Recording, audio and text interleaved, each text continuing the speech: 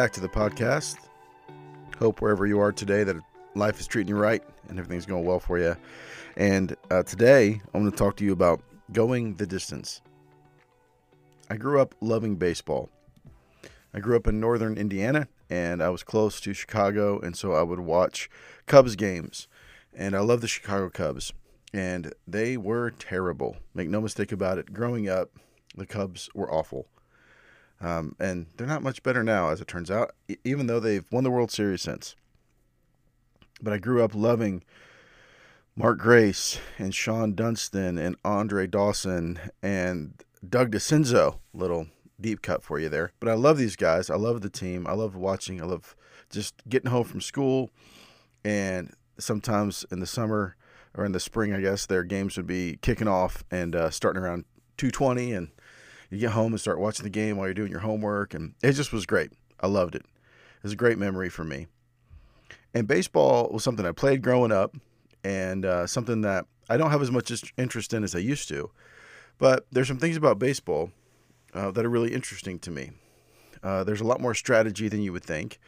There's a ton of skill that is involved in baseball.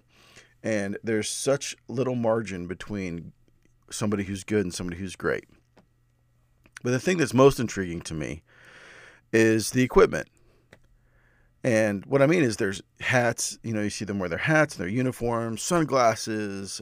They have the ball, of course, the batting gloves, and, of course, their fielding glove or mitt.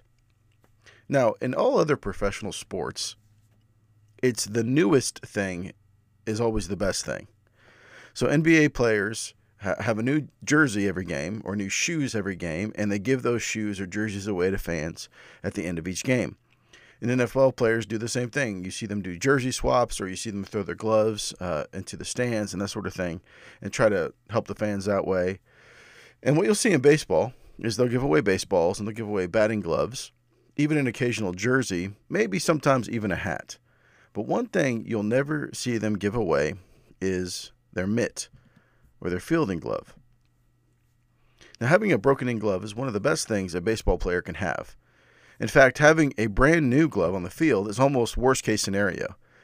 A brand new glove might look better, but it's stiff, it's tight, it doesn't react well when the ball hits it, and it's just not broken in and very uncomfortable to use.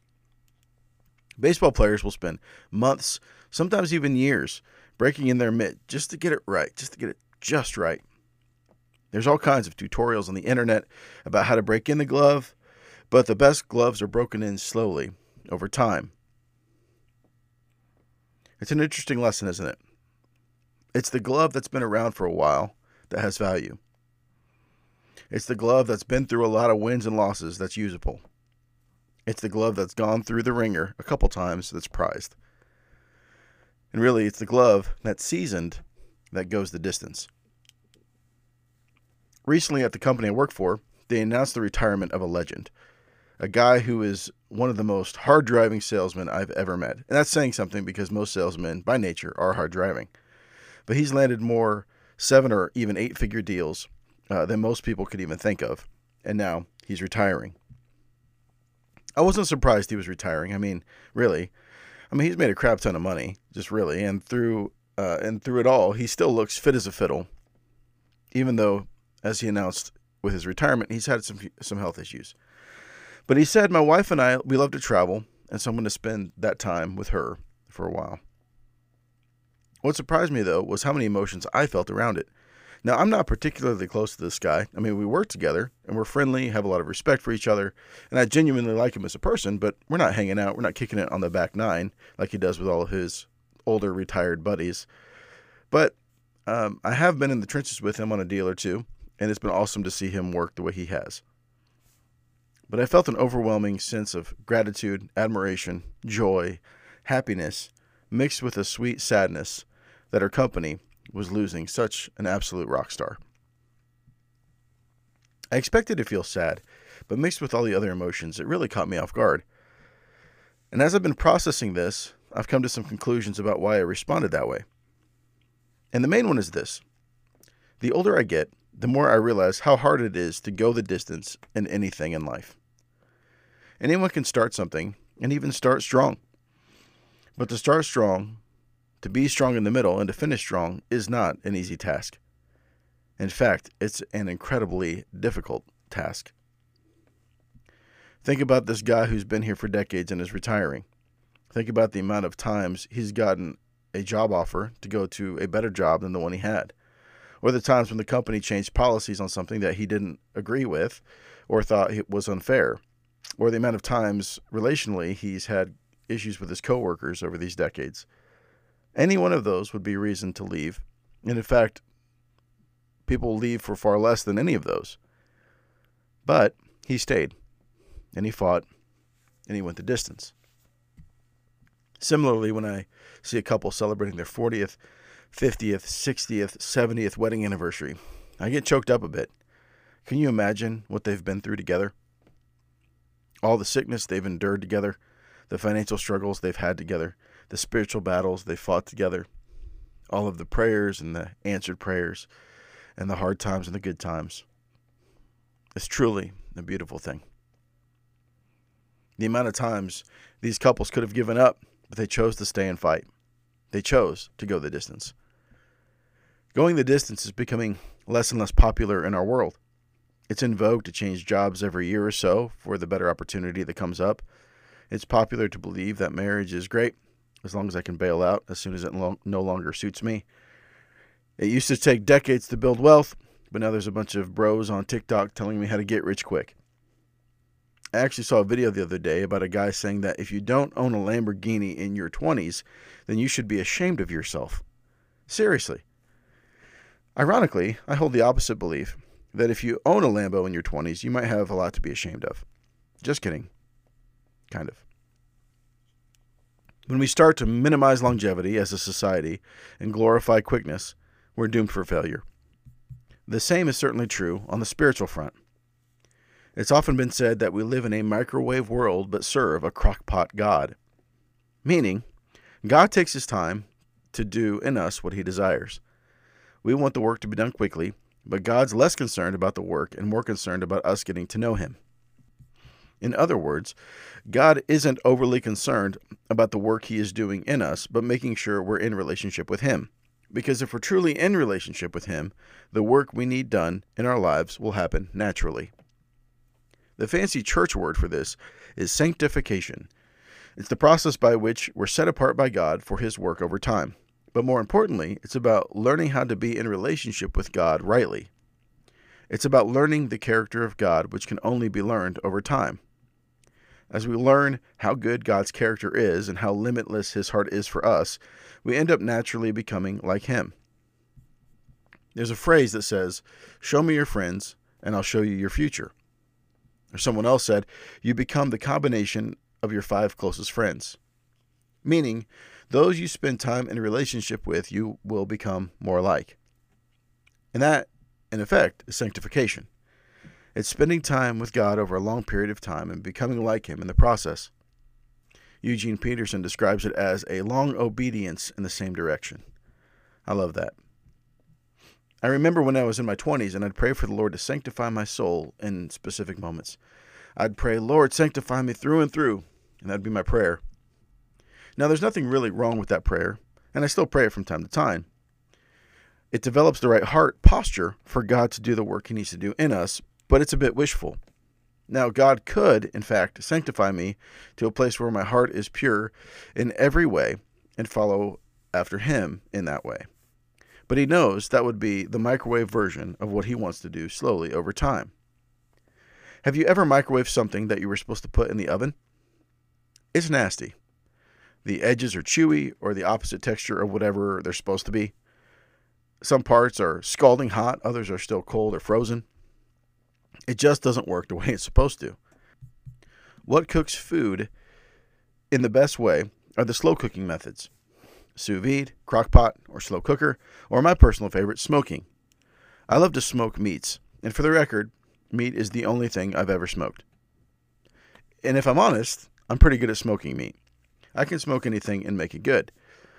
One time I got a big pack of spare ribs from the store, and we had some friends over. Our friends were raving about the ribs, and they asked me how I cooked them. I started describing how I made a marinade with multiple ingredients and multiple steps.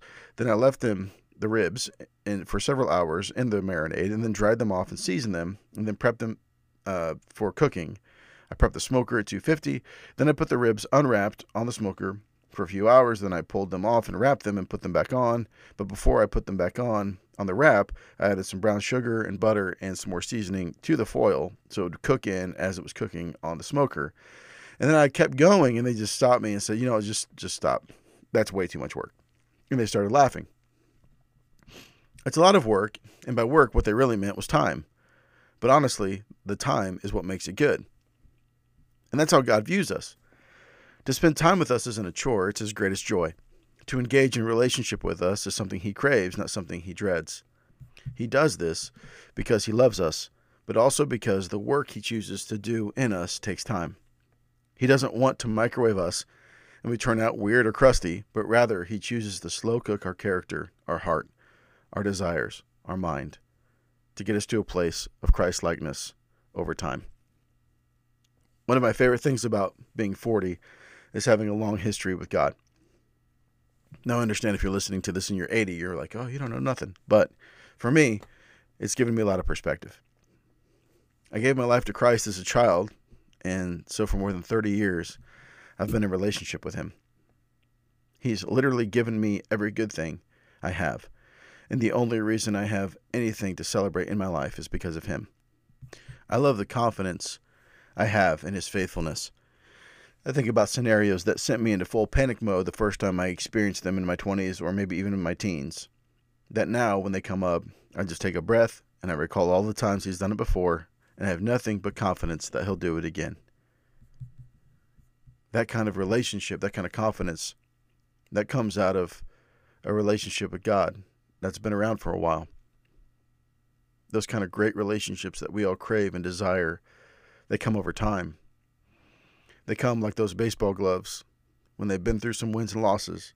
They've been through the ringer. They've been through some hard times. They've been seasoned.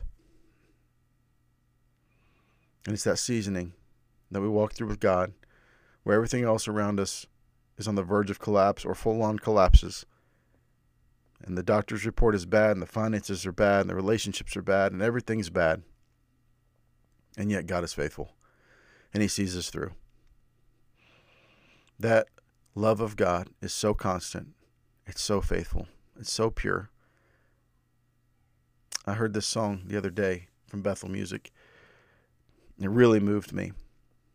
And I want to share a portion of it with you here that really sums up this idea well. The song is called Weathered. After all that we've been through, tell me how I'm supposed to function without you. You've seen my heart be worn and used.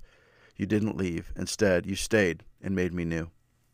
How sweet it is to trust you, Jesus. To know you, really know you. Father, Son, and Holy Shepherd. A love so deep it can't be measured. A love that's real. A love that's weathered. I could never count the times you stayed faithful while my heart was compromised. You held me close each time I cried, when the last thing I deserved was sacrifice. How sweet it is to trust you, Jesus. To know you, really know you. Father, Son, and Holy Shepherd. A love so deep it can't be measured. A love that's real. A love that's weathered. More than skin and bone can offer. You're consistent through and through. Other loves, just imitations. It cannot compare to you. Deeper than infatuation, than the rush of something new. This is soul and habitation. You're in me, and I'm in you. How sweet it is to trust you, Jesus. To know you, really know you. Father, Son, and Holy Shepherd. A love so deep it can't be measured. A love that's real. A love that's weathered. Lord, you're so good. And I thank you, God, that you weather every storm with us. You walk through every heartache. You walk through every hard time. And I pray, Lord, that we wouldn't settle for the surface love of God. We wouldn't settle, Lord, as followers of Christ, to pray a prayer in a meeting and then leave and forget about you till the next Sunday. But God, you would inhabit every facet of our lives. God, you would inhabit every moment of our day, every conversation that we have with everyone around us. Lord, I pray that you would just help us to become the people who are weathered, a weathered love of God that permeates our lives. And we become like you and go the distance for the name and sake of Jesus Christ. We pray in his name. Amen. Thanks again so much for joining wherever you are today. I pray that this would bless you the way it blesses me, and that God would just be all over you, and you would see his presence in everything that you do, and you would be and become like Jesus for the sake of the world. Thanks.